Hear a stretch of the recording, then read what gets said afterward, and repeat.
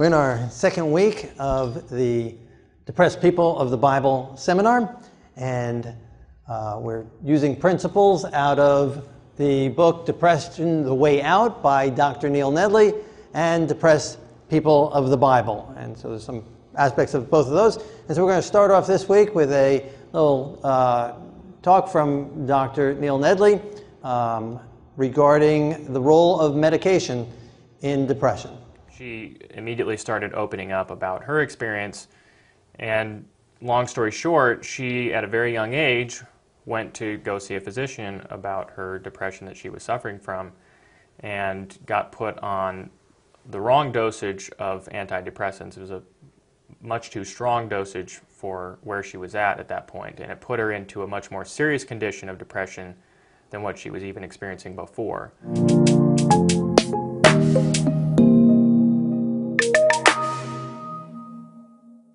Welcome to Let's Talk Mental Health, where we bring awareness to the causes and solutions of mental health conditions. I'm here with Dr. Neil Nedley. From your perspective, where exactly do medications fit in this grand scheme of mental disorders? And I'm sure there are some that medications are very successful with and some that aren't. What would be some examples of that? Well, studies show that at best, 2/3 of people will improve somewhat on antidepressants within a few months of taking these medicines. Only 20% are actually no longer qualifying as having depression and anxiety. So they can be helpful, but we normally utilize these medicines. Of course, as a physician, I can prescribe them as well, and often I do. But these medicines have to be utilized as a short-term stopgap measure until we find the underlying problems and reverse those problems. And in our experience, 90% of people with depression and anxiety, once we take care of those underlying problems, they're going to be able to live depression-free, anxiety-free, and medication-free. But there are 10% that, because of certain scars on their brain and those type of things, will be able to live depression-free and anxiety-free with taking care of the underlying causes, but they're also going to need medication on board. So only 10% of people with depression and anxiety really need the medications long-term. The rest of them, if we take care of the underlying conditions, it's just a short-term effect of a few months. Stop it before a lot of those side effects and the depletion of the neurons occur, and then you'll be better off and you won't have as many issues than if you're on them for years. Recently, I was conversing with an acquaintance of mine about my job, and I was basically saying that I worked for a mental health company, and they instantly became very interested in that and wanted to know what exactly I did. And she immediately started opening up about her experience, and long story short, she at a very young age went to go see a physician about her depression that she was suffering from and got put on the wrong dosage of antidepressants. It was a much too strong dosage for where she was at that point, and it put her into a much more serious condition of depression than what she was even experiencing before. And it just kind of shocked me to hear that someone who's a professional and that's their livelihood would put a person in a situation like this. And obviously it wasn't intentional, and I guess I was just shocked really that these situations happen, and I'm sure this isn't an isolated case, and I was wondering what you've seen in regards to treating depression from a drug standpoint or a pharmaceutical standpoint. Well, pharmaceuticals are the #1 treatment for depression today. It doesn't mean they're the #1 best treatment, but if you go to a doctor and you have symptoms of depression, expect to be put on a medication, because that's the toolbox that they're aware of, and that's the tool that they can provide that you can't get from non-physicians. And so these drugs are utilized and passed out like candy today in every pharmacy. It's the #1 class of drugs sold now in America. Which is that antidepressants? Antidepressants, wow. Yeah.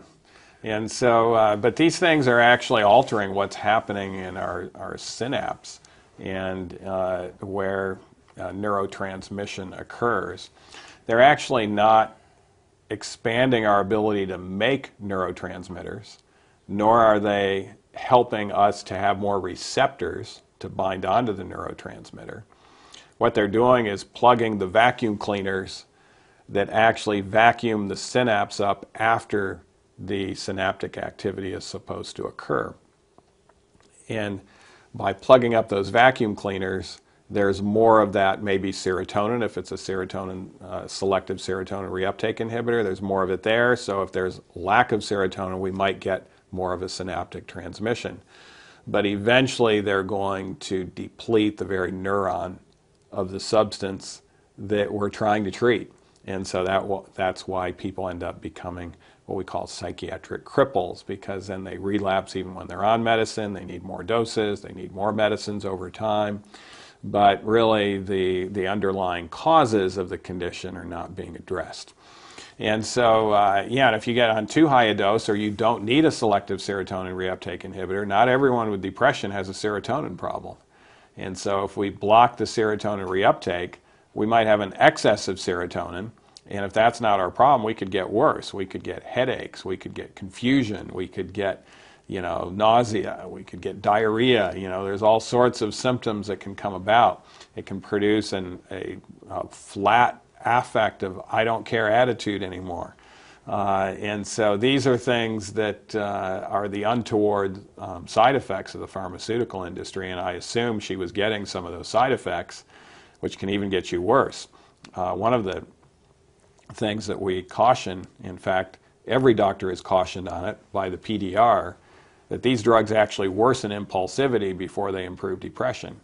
Well, suicide is often an impulsive act, so if you have someone who's thinking of suicide and now you've made them more impulsive before they improve depression, that can actually cause or be one of the precipitating factors of causing suicide. So many people that commit suicide are actually just put on antidepressants.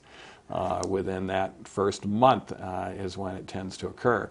So this is why prescribing medicines are not for the faint of heart. You need to really know what you're doing. You need to know how to monitor this. And what we would recommend for the patient is your doctor actually looking for the causes in you, and are they addressing those causes? Are they using other tools besides just medicine? As far as going to get off of these medications, is there a process that you recommend?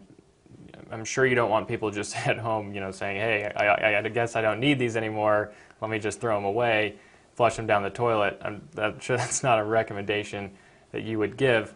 Right. But is there a process that you use or that you have your patients go through that helps them, find the drugs that they're not needing and get off of those? Yeah, absolutely. There is a process, and we have this process based on if we've taken care of the underlying causes.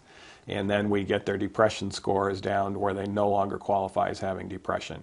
And if we've taken care of the underlying causes and they no longer have depression, they're able to start the wean.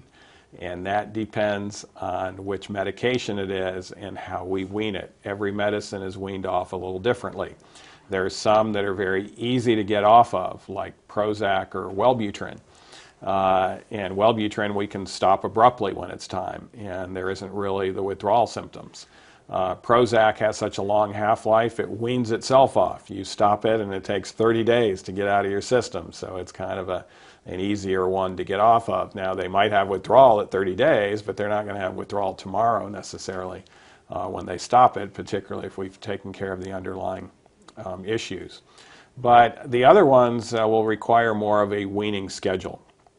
And normally that weaning schedule, they're often within a matter of 3 weeks, maybe 4, as we slowly taper and have them evaluate their mental health status. They take some objective self-tests every week while they're doing this to make sure they're still able to wean off of this.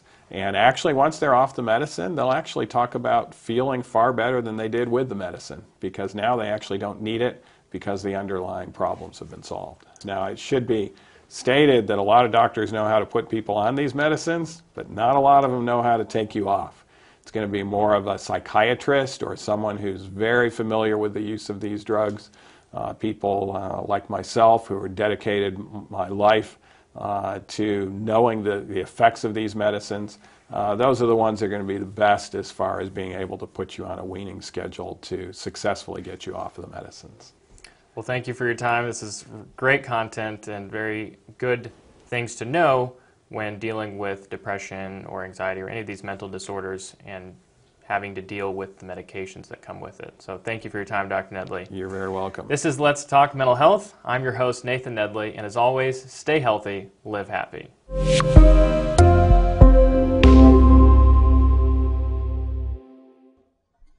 Okay, so that was pretty interesting stuff.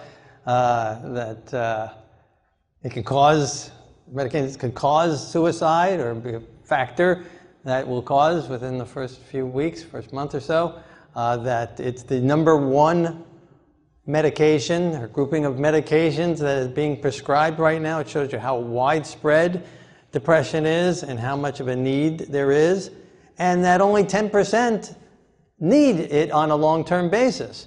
And yet, doctors prescribing it, putting them on it, and as he said, few know how to wean them off it or even have a thought of weaning them off it. I mean, if you're either on medication or know people who are, how infrequent it is that you hear of a doctor who's trying to find the underlying issues and removing those so that they can get off the medication. It's not that often that's done that way.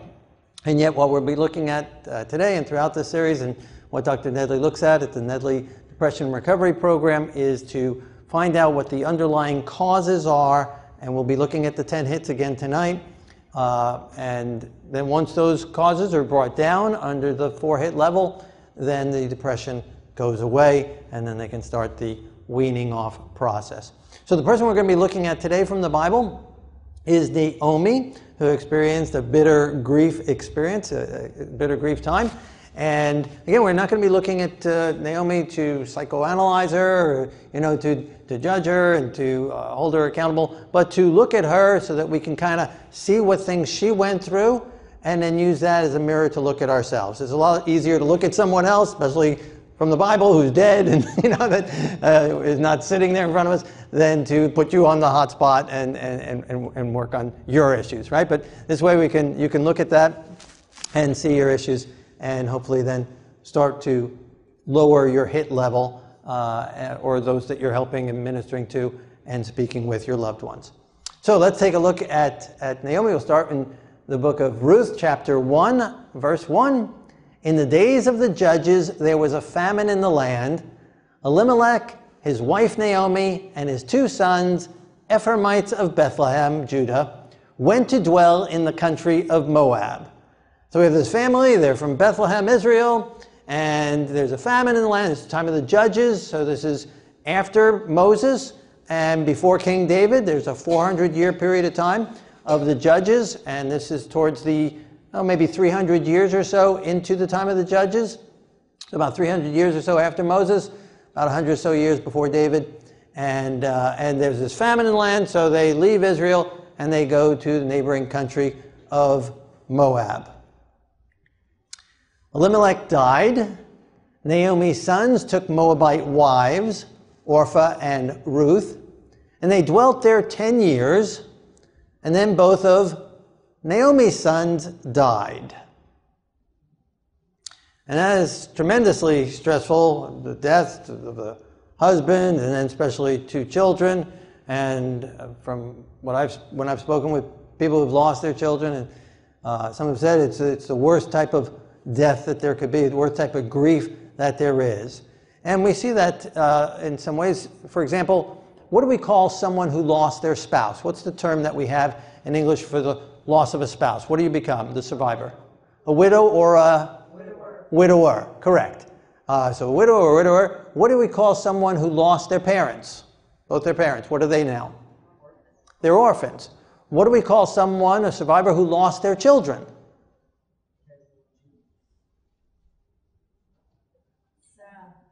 They're sad, right? We don't have a term. We don't have a name. We don't even identify it. We haven't even come up with a word to describe it because it's so unthinkable. It's so you can't even talk about it, so that it's not, my microphone's not working? So it's not, there we go. So that we don't even talk about it because, again, it's so horrendous of an experience. It's out of normal, right? It's not normal for our children to predecease us, right? They're younger than us, and so, again, in our society, we don't even have a term for it, and so there's a hard grief that comes along with that. And so Naomi is experiencing that, not just only the loss of one child, which is grieving enough, and even people who have 10 children but lose one, it's still traumatic and never forgotten, but how much more so when losing all her children, both her children, as well as losing her husband. So she's experiencing grief regarding that. And so she and her two daughter-in-laws with her went to return to the land of Judah. And Naomi said, "Return, the Lord deal kindly with you as you have dealt with the dead and with me. The Lord grant that you may find rest in the house of a husband." And she kissed them, and they lifted up their voices and wept. And they said to her, "Surely we will return with you to your people." So she's encouraging them, her daughter-in-laws, not to go. And they're saying, "No, we want to go with you." They're sticking with her. And Naomi said, "Turn back, my daughters. Why will you go with me? Are there still sons in my womb that they may be your husbands? Turn back, my daughters, go, for I am too old to have a husband. And if I should say that I have hope, and if I should have a husband tonight and bear sons, would you wait for them till they are grown? No, my daughters, for it grieves me very much for your sakes that the hand of the Lord has gone out against me." And so we're starting to see the depression here in her words. She's losing hope. She has no hope for the future. And even if I did have hope, it's impossible for there to be any solution for you. She's carrying the weight of the daughters that she feels that she needs to provide for them, that I would have to have children for you to be able to marry. And that is an overwhelming pressure and heaviness that she's feeling. And she is feeling forsaken by God. The hand of the Lord has gone out against me. Not only forsaken by God, but God is like punishing her, that the hand of the Lord has gone out against me, she says. And so we're starting to see here, in some of her words, this experiencing of this kind of grief. Now, with grief, and so that she's experiencing a situational grief, which is different than clinical grief, clinical depression. She has a situational depression. Her situation is that she's grieving. She's lost her husband and then her two sons. And that's normal and that's natural. A person should be grieving at that time and should be feeling depressed under those circumstances. If we're not feeling depressed that our children just died and our husband recently died, then that is not normal and that is not healthy.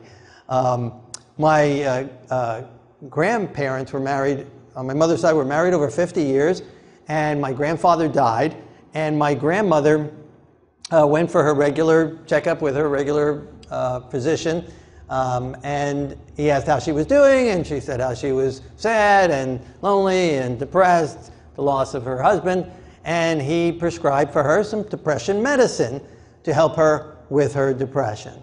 Now, she never took it, but it just shows you the mindset of that, okay, you're depressed, so we need to fix this, so here, take these depressant medicines that will suppress your grieving. When the grieving for her is a natural thing to experience when you just lost your spouse of 50 years. And there are a lot of people in the Bible who experienced depression because of grief, experienced grief, and we'll be covering them in further talks. And if you're grieving today, I encourage you to jump ahead to those chapters. So this chapter will talk a little bit about grief because of depression because of grief.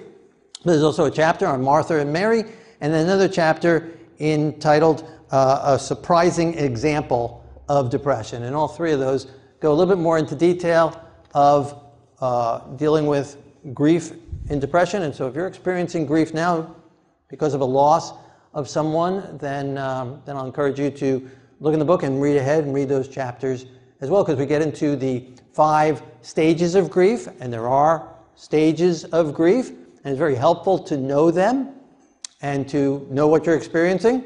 And we don't want to suppress those stages of grief. We want to experience those because we need to go through them, and whatever we're grieving. And it could be the loss of a loved one. It could be the loss of a job. It could be the loss of a limb or an ability. Maybe your eyesight is getting dim. Maybe you're getting old and you can't do what you used to do, and so that's a loss. Or a loss of your pencil or whatever, your phone or your keys. Right? We go through, no matter what we have lost, whatever experience we're grieving, we still go through those 5 stages of grief. Now, hopefully it's not as intense for losing your cell phone as it would be for losing a loved one, but we still go through, and so understanding those stages, and again, it's good for us to go through those, and we don't want to suppress them, we don't want to block them out, we don't want to deaden them, and medication could do that and hinder us from going through those stages of grief. And in another one of the chapters we talk about things that we can do to help that process of going through the stages of grief. So again, if you're experiencing grief today because of a recent death of a loved one, hopefully this chapter will be helpful, but then also those other chapters will be helpful for you as well. And one of those stages is blame. And so here she's blaming God. The hand of the Lord has gone out against me. And also maybe some self-blame or a heavy burden on herself that she has to provide for the daughter-in-laws. Verse 14, still in chapter 1. Orpah kissed her mother-in-law, but Ruth clung to her. And Naomi said, your sister-in-law has gone back to her people and to her gods. Return. So it seems that at this point, Ruth and Orpah worshiping foreign gods, other gods, other than the God of Israel, the God of Ruth, or rather the God of Naomi. And so Naomi has said several times now, maybe it's 4 times or so, return, return, return. She's encouraging Ruth to return as well. And then Ruth says these fabulous words, powerful words, entreat me not to leave you, for wherever you go, I will go, and wherever you lodge, I will lodge. Your people shall be my people, your God, my God. Where you die, I will die. And the Lord do so to me, and more also, if anything but death parts you and me. There might not be any more beautiful words in the Bible from human to human other than these. They're really beautiful, and we often see them at weddings, and it's just really touching. Her commitment not only to stay with Ruth, but to identify with Naomi's God, and that is powerful. So we see here Ruth making this transition from the foreign gods, the pagan gods of the Moabites, and the idols, and accepting the Creator God, the living God, Naomi's God, and then us also Naomi's people. So beautiful, right? Beautiful, very touching. And we would expect now for Naomi to be very thankful. She's not alone. She has a partner. She has her daughter-in-law who's sticking with her, who's accepted the Lord because of Naomi's life and her witness. Verse 18 says, and when she saw that she was determined to go with her, Naomi stopped speaking to Ruth.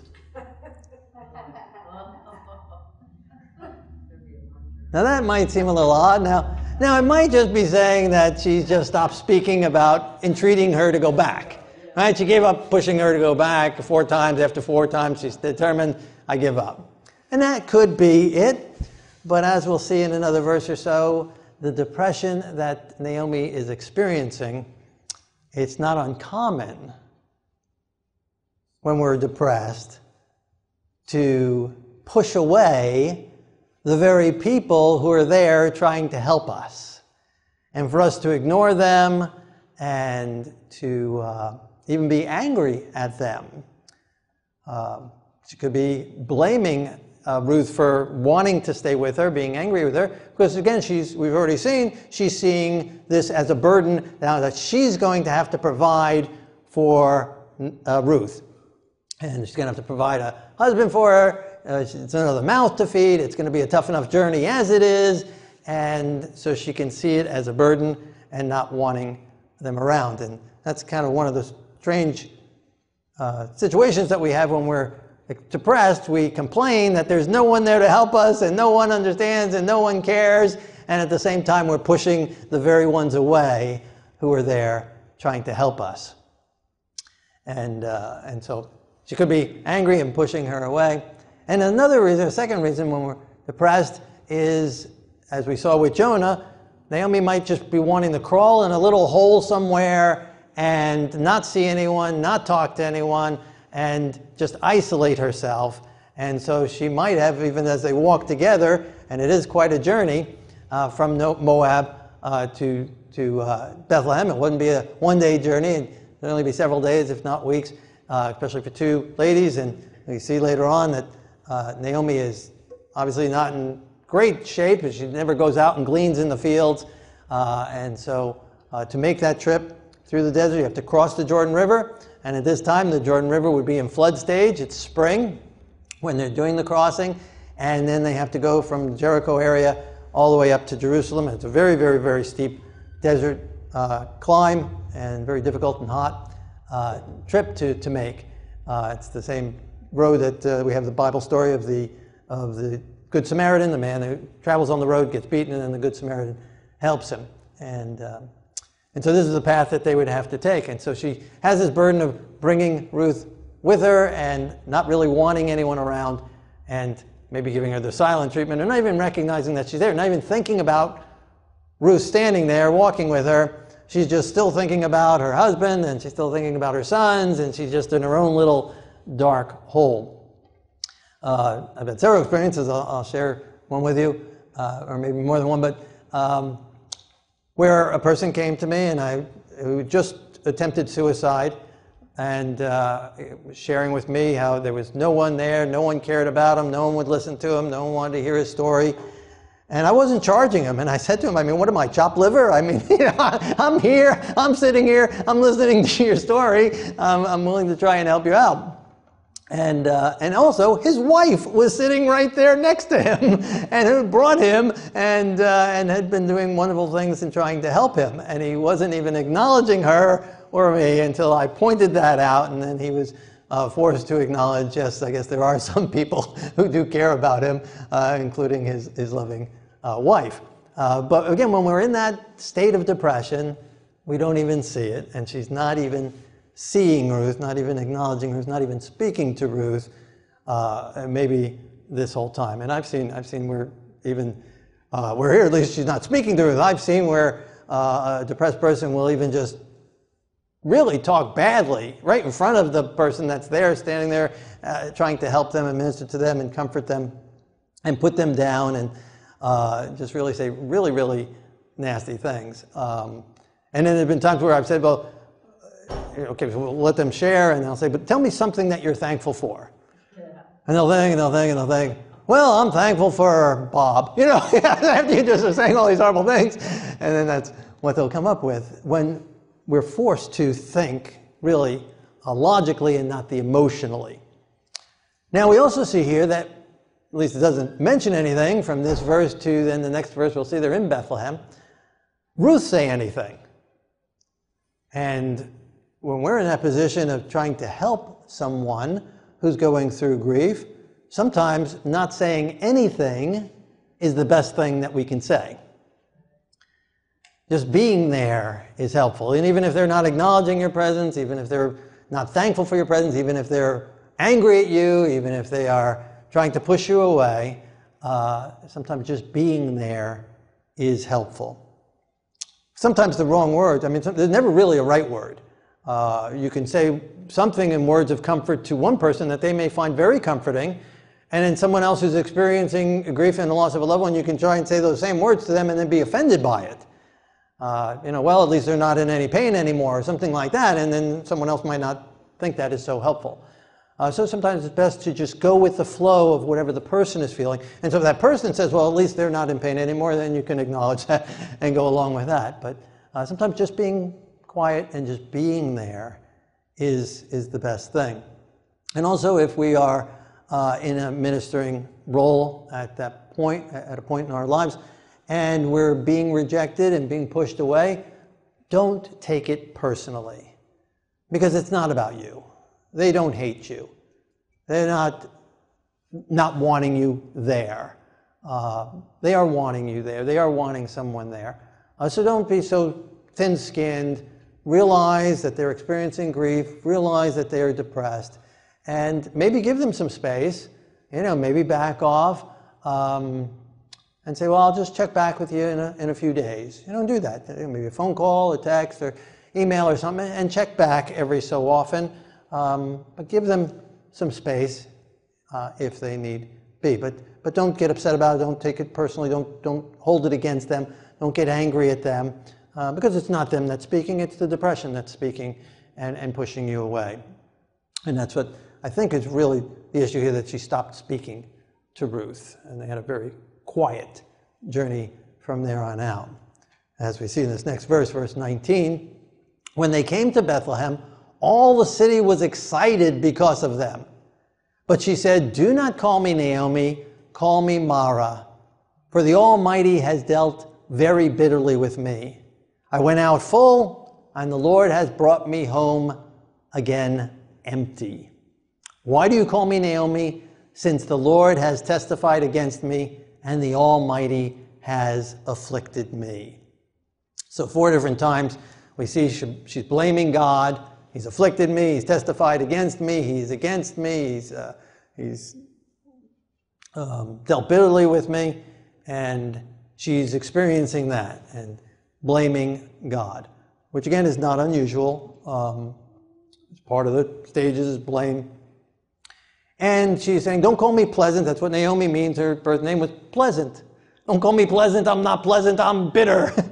The whole city after 10 years, right? She might have been thinking, maybe no one even cares anymore. Maybe no one remembers me anymore, right? In that quiet journey back, the fear, what's going to be there? What's my house like? Is the property still there? What's happened to it? Is anyone still alive that I knew? And so going back, and then they're all excited. They're happy to see her. They can't wait. They go out. They run out to see her. That's Naomi. Can you believe it? Hi, Naomi. How you doing? And she's like, go away. I'm bitter. I don't want to talk to you. And I went out full, and I came back empty. And Ruth is sitting there. Hello. They might say, well, who's this? You had 2 sons when you were, who's this? But again, so we see her experiencing and voicing this depression, this natural depression, situational depression, because of the grief. So let's take a look at the 10 hits that Dr. Nedley identifies. And as we learned last week, if a person keeps their hits under 4, they should be able to cope with whatever the problem is and not go into clinical depression. But if we allow it to get over 4, we have a very good high chance of becoming clinically depressed. But then again, the solution is just to bring that number back under the 4, and that is possible. And then the depression will go away. So let's take a look at these hits. And again, as we do this and looking at this for Naomi, maybe you're thinking in your mind, well, what hit do maybe I have? And maybe you only have 1 or 2, but you can still bring those down and eliminate those, and then start working on those. So genetic, we don't have any family history, recent history for Naomi. You can go back to Judah, several hundred years before, but we don't know if she had depression in her family history. Developmental, we don't have enough history regarding her. Story jumps in when she's married, so we don't know her childhood, so we don't know either one of those for her. Lifestyle, low exercise, low sunlight, low fresh air. Now, certainly on the trip from Moab to Israel, she got plenty of exercise, plenty of fresh air, plenty of sunlight, but we don't know what she was experiencing just prior to choosing to leave. We don't know how long ago it was before when her sons died, and so she might have just crawled up in a ball in her bedroom there and sat there for days and weeks on end, and the rent is coming due, and there's nobody to pay the rent, and and heavy burden on that. And again, what am I going to do now? And should I go back to Israel? And who's there? And what's going on with the land?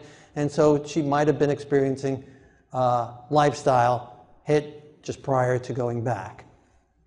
Circadian rhythm. Again, if she was in that kind of a situation, she might have been sleeping over 9 hours. She might have been irregular. Again, if finances were tight, we don't necessarily know. It might have been some troubles and worrying and fearing for, again, finances in her future. She might not have been sleeping well, might not have been getting 6 hours of sleep. And so she could have had circadian rhythm problem. Addiction, tobacco, caffeine, pot, and narcotics were around my research in Israel at the time, so they were very fortunate for that, and alcohol was very minor, and we don't have any description of her drinking alcohol, so that probably was not the case for her. Nutrition, high cholesterol, high fat, high sugar. They didn't have McDonald's and Burger King in Israel at that time, or in Moab at that time, so she probably was pretty good on that, although if she wasn't eating right, traveling the distance, and who knows how much they were able to take with them and how much money they had to buy things along the way. She might have been low on tryptophan or omega-3 or vitamin B or folic acid and not be getting a good nutritional balance. So that could have been a problem. Toxic, we don't know if she had any high lead, mercury, arsenic, or any of the other poisons in her body. You need the blood test for that. Social grief. Stress, definitely. She's got a lot of stress. No support system. She has Ruth, she had Orpha, but she did not acknowledge them or feel like she had their support. So she doesn't feel like she has support, and that's the same thing as not having support. And she's not feeling like God is supportive. She feels like God is against her and God is punishing her. So she's really feeling that pressure of no support and great loss. And of course, she's experienced great loss in losing her sons and her husband. Medical, we don't have her medical history: hepatitis C, stroke, heart disease, cancer, Parkinson's, lupus, diabetes. Frontal lobe, low carb, high protein, with meat and cheese. I don't think the keto diet was around then, or the Atkinson or the beach diet, or all these horrible things that cause or factor in depression that are horrible for the body in a lot of ways. Thankfully, she didn't have TV. She's very fortunate. She didn't have internet. Very fortunate. High sex amounts she wasn't experiencing. Syncopated music, probably not. Low abstract thinking, possibly. Acting against conscience. Well, that's very possible. If she was feeling guilt for maybe leaving Bethlehem, Israel, and going to Moab, obviously there was a famine, but obviously not everybody left town. Not everybody died. Right? So they could have stayed. They could have toughed it out. They could have maybe gone somewhere else. Something else. Maybe she was feeling guilty about that. Maybe it wasn't her choice. Maybe it was her husband's choice, and maybe she's feeling I should have spoke up more. Or maybe it was her choice, and maybe she pushed her husband, and now she's grieving. If I didn't push Elimelech to do that and to go to Moab, maybe he'd still be alive, and our kids would still be alive. And so she might be feeling this now self-blame, acting against conscience. She was there 10 years. Certainly the famine didn't last 10 years. So she might be feeling, well, hey, okay, we left for the famine, but we should have come back as soon as the famine was over. Why did we stay there 10 years? And we read that it was after Elimelech died that her sons married Moabite wives that we saw did not have the same gods. And so it was under her that she allowed them to marry unequally yoked, and she might be feeling guilt because of that, and self-blame that God's punishing me and us for that, and now they're all dead. And so she might be experiencing that she felt like she acted against her conscience and convictions. So a number of things there could be possible with her. Again, certainly social, good possibility, frontal lobe, and maybe some of those others that she might have been experiencing. And for, again, situational depression, we don't always need to have the 4 or more to be in depression. Again, a situation takes place. Again, we should be depressed, we should be sad if we just lost our 2 children and are a widow, right, under those circumstances and situations. So that would be normal and okay for her to experience that kind of depression and then work through it. And so she should be working through it. So let's go back to the story, chapter 2, verse 3. As Ruth gleaned, she came to a field belonging to a relative of Naomi's husband, a man of great wealth named Boaz. And so Ruth goes out and starts working. Verse 20, chapter 2 still, verse 20.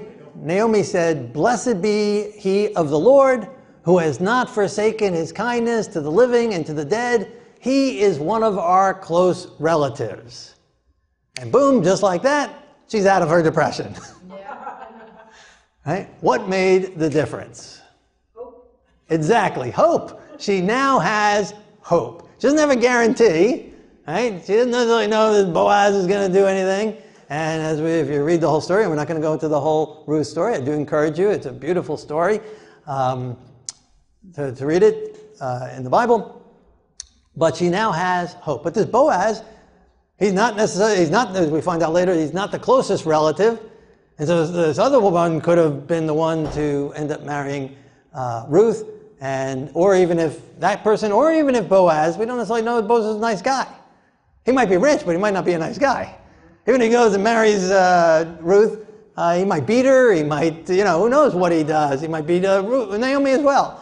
We have no idea, but she has hope, even though she doesn't have a guarantee. And that makes all the difference for her. And maybe if you're experiencing depression right now, that might be all it takes. For Jonah, last week we saw all it took was choosing to thank God and acknowledge God's presence, and he came out of depression, at least at that point in the story, before he decided and made some more choices and went back into depression. And for Naomi here, she goes from this depression, I'm bitter, call me Mara, and lasting at least days and weeks, if not longer, and now boom, she's out of it because she now has hope. Now, when could she have had hope? Did it have to wait till hearing about Boaz before she had hope? Or could she have had it even while she was still in Moab? Did God change? No. God was the same while she was in Moab as she is here. And since God is still on the throne, God does not change. There is always hope. Right? And so when she stopped blaming God and stopped pushing him away as well and acknowledged his presence, then there was hope. God will never leave us. He will never forsake us. He's got 1,000 ways to provide for us, of which we know nothing. We make this one principle first and foremost in our lives of putting God's honor and service supreme, our perplexities will vanish away.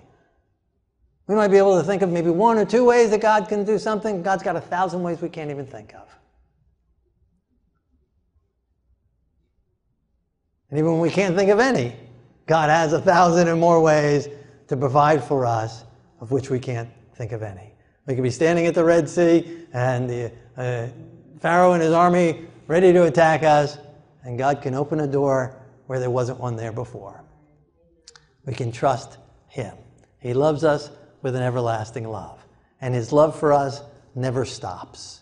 Whether we reject him, whether we acknowledge it or not, his love never stops. And if we open our hearts to him and embrace him and let that love come in and trust him and have faith, he will meet our every need. Our emotional needs, our spiritual needs, financial needs, the needs, and our every aspect of our life. He will take care of us and walk us through it. Doesn't mean we won't have problems. There are still deaths. My son still died. Her husband still died. But God is still on the throne. He's still at work. And death is not the end when we trust in the Lord. And the story doesn't end there as well. And so we can hope in the Lord and trust in the Lord, whatever stage we're at, no matter what we're going through. God has plans for us, plans to prosper us and not to harm us. Plans to give us hope and an expected future. Hope is a choice. And when we don't have hope and we don't have faith, Bible promises we can ask for faith. So you just pray, Lord, help my unbelief. Lord, I don't have faith. Lord, I don't believe. Lord, I don't see a way out. Lord, all I see is a dark hole ahead. I surrender that to you. Forgive me, give me faith. Give me your light of your presence. Open my eyes that I may see things from your perspective. High and lifted up above the distractions of the earth, God sits enthroned. And the things that take place here do not throw him off. Do not deter him. Evil prospering, evil seeming to win doesn't throw God off. He is still in control and still working things towards his end for our benefit because he loves you with an everlasting love that never stops. Boaz married Ruth, and the Lord let her conceive, and she bore a son. And the women said to Naomi, "Blessed be the Lord, who has not withheld a redeemer from you today. May his name be perpetuated in Israel, for he is born of your daughter-in-law, who loves you and is better to you than 7 sons." May his name be perpetuated. And here we are today fulfilling that prayer, fulfilling that wish. His name is perpetuated today as we read this story thousands of years later. They pronounce that the Lord has blessed you. He has not withheld a redeemer from you. Boaz has redeemed you. He has been there as a near kinsman to you. He's blessed you. And this daughter-in-law that you have is better than 7 sons. Now, God can't replace the 2 sons. The 2 sons will never be replaced. No one will ever be able to replace the 2 sons for Naomi. When we experience death and we experience a loss, it'll never be the same. It'll always be the scar. We go through the stages of grief, we'll eventually get to the point of being able to cope and handle and go on with life. But a scar will always be there. No one will ever replace the person you lost. You enter a new chapter in your life. It's different. Naomi's life was different after she lost her sons and her husband. But her life was also different before she married. And it wasn't necessarily better or worse. It was different. When she was growing up in her home, that was one chapter in her life. When she was single, that was another chapter in her life. When she was married, that was another chapter in her life. When she had sons, that was another chapter in her life. And now, without the sons and without the husbands, it's another chapter. And it can't be compared with the other chapters. It's different. And in all of our lives, eventually we experience grief, we experience loss, and it's just a different stage in our life. And while his daughter-in-law is better than 7 sons, does not replace the 2 sons, they're pronouncing it as a blessing better than even if you had 7 sons. And so God has something in store. And God doesn't always have a new spouse for us as he had for Ruth. We don't have record of Naomi ever remarrying. We don't have, well, Ruth gets a child and Naomi gets a grandchild. We don't have record of Naomi getting another child.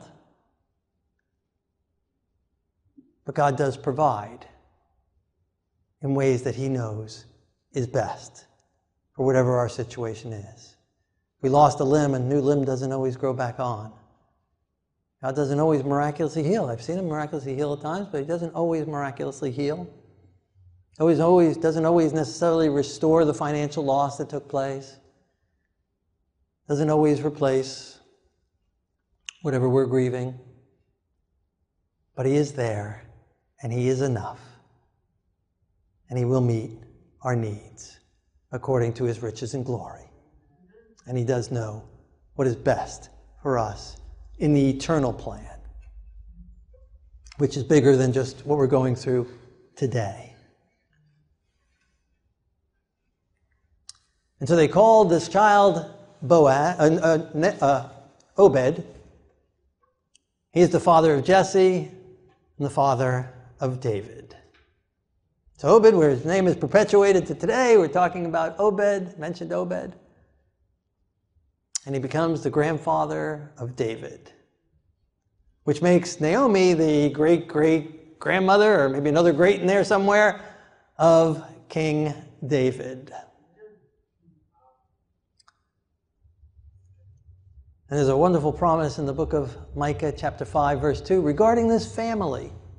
You, Bethlehem Ephrath, though you are little among the thousands of Judah, yet out of you shall come forth to me the one to be ruler in Israel. And he's not talking about King David, whose going forth are from of old, from everlasting, from before David, from before Judah, from before Adam and Eve. There's going to come one through this line, through Naomi's line, through Ruth, through Boaz, through Obed. A ruler, King David, and then through David's line, a son of David, the Mashiach, the Messiah, who's going forth are from eternity. He's coming, but he's already been from all eternity. A wonderful promise, an amazing promise, fulfilled right here in this story of this family. And if Ruth's husband did not die, she wouldn't have married Boaz and wouldn't have had Obed, who wouldn't have had Jesse, who wouldn't have had David.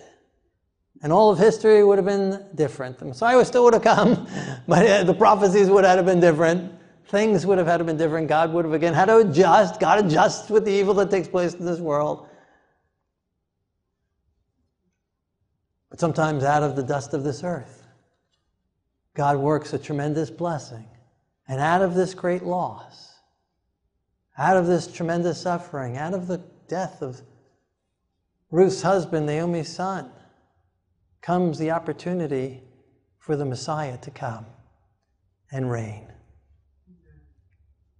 and be a blessing to all the world, that all the world would be blessed, as the promise to Abraham and to Isaac and to Jacob. All the world will be blessed by your offspring, by your seed, from the seed of David, from the seed of Abraham, from the seed of Eve, who would crush the serpent's head, who would be our eternal blessing. And another beautiful text out of the book of Isaiah, chapter 54, verses 4 through 8, as if they were written specifically for Naomi. Do not fear, for you will not be disgraced. For you will not be put to shame. Your Redeemer is the Holy One of Israel. For the Lord has called you like a woman forsaken and grieved in spirit. With everlasting kindness I will have mercy on you, says the Lord, your Redeemer. Now that wasn't written for Naomi because Isaiah lived after Naomi. That was written for you. That was written for me. Though we go through times of feeling forsaken and grieved in spirit, God hasn't forsaken us. He has an everlasting kindness upon us.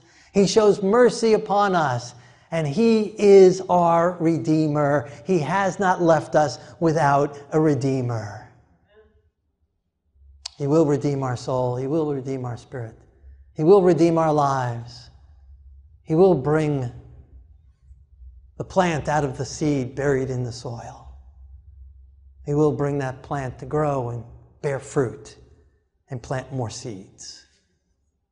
God will bless as we trust in Him, as we hold on to Him, as we walk with Him, as we have faith in Him.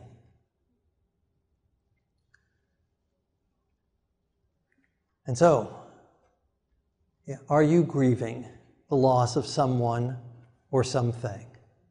Maybe recent, maybe from some far way in the back, past, but you're still grieving it, still affecting you. There's still hurt, there's still pain. And if that's the case, and I encourage you to read the chapter on Ruth in the book Depressed People of the Bible, and jump ahead to read the chapter on Martha and Mary, and on the surprising example of depression. There's principles in there that will help you through the depression, the grief that you're going through. But for right now, in a moment when we pray, I invite you to surrender the grief over to the Lord. Ask Him to help you go through the grieving process and give you the power to cope with the loss, to cope with the grief. Not to deny it, not to bury it, but to help you walk through it, and for Him to walk with you. Have you pushed people away from you? Again, whether currently or in the past, if you're thinking about being reminded, maybe you didn't think of it in the past, but now you're seeing yourself in the life of Naomi, and yeah, back 10 years ago, 5 years ago, whenever I pushed so-and-so away. I didn't appreciate their presence. Maybe you blame God, like Naomi did. And if that's the case, in a moment when we pray, you can confess that, receive the forgiveness of the Lord because of the Messiah's sacrifice in your behalf. Accept God's Spirit to transform you, change you, give you the ability and the courage and the strength to go and to speak to that person and apologize to them. Or, and again, if it was against God, to apologize to God and receive His forgiveness. And if it's current, maybe you're going through, again, grief right now and pushing people away, pray for God to give you the strength to let the logic to override the emotion, for you to have the maturity and the ability to be frank with them and say, I'm really feeling depressed right now. I really just want to be alone, and that's okay. But give them permission to check back with you in a week or less.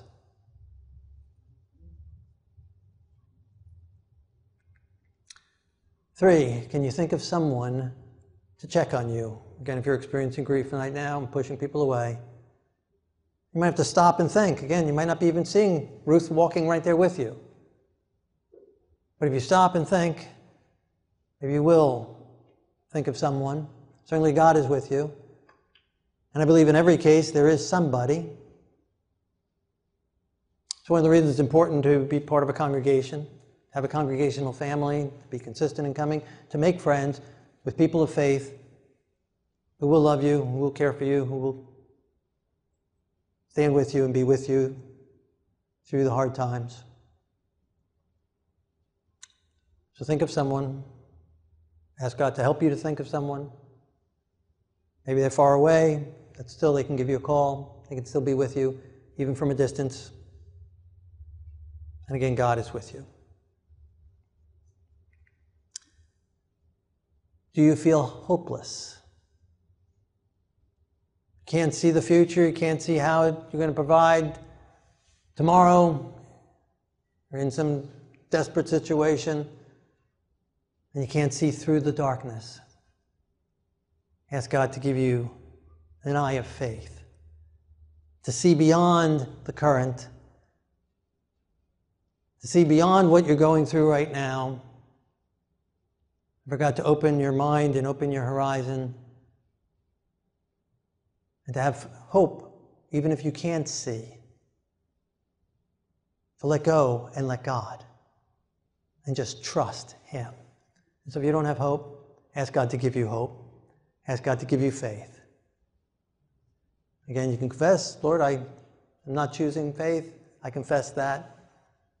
I'm choosing to be hopeless. I confess that. Thank you for forgiving me. Thank you for cleansing me through the power of the Messiah. Thank you for removing that from me. Give me faith. Give me hope. The Bible says God has given to everyone a measure of faith. So He's already given it to you. And it also says if we're lacking in faith, ask and He will give us more. And so ask and you will receive. Lord, give me faith. Give me hope. Have you been pushed away? Maybe you are currently or in the past have stood in the position of ministering to someone, helping someone in their grief, and you were pushed away. How did you handle it? Did you get angry? Did you take it personally? Did you just leave them then and let them just float out to sea on their own? Did you just go your own way and dust your feet?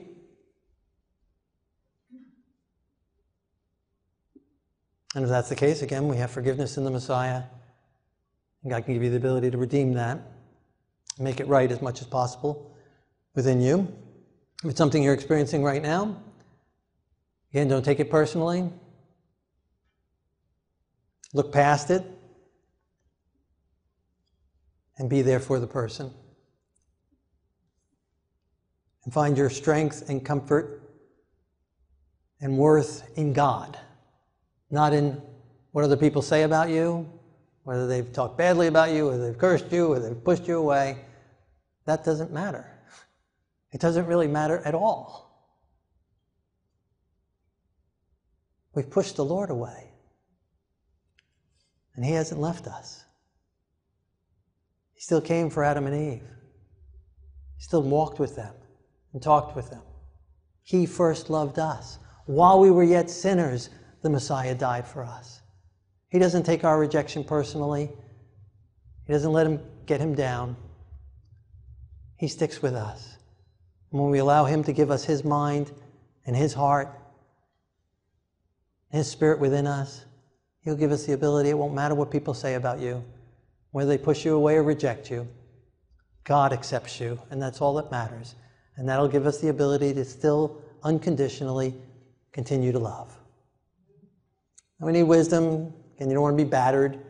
You might want to step aside, and I've done that. And I told the person, if you keep on saying that, I'm going to end this conversation.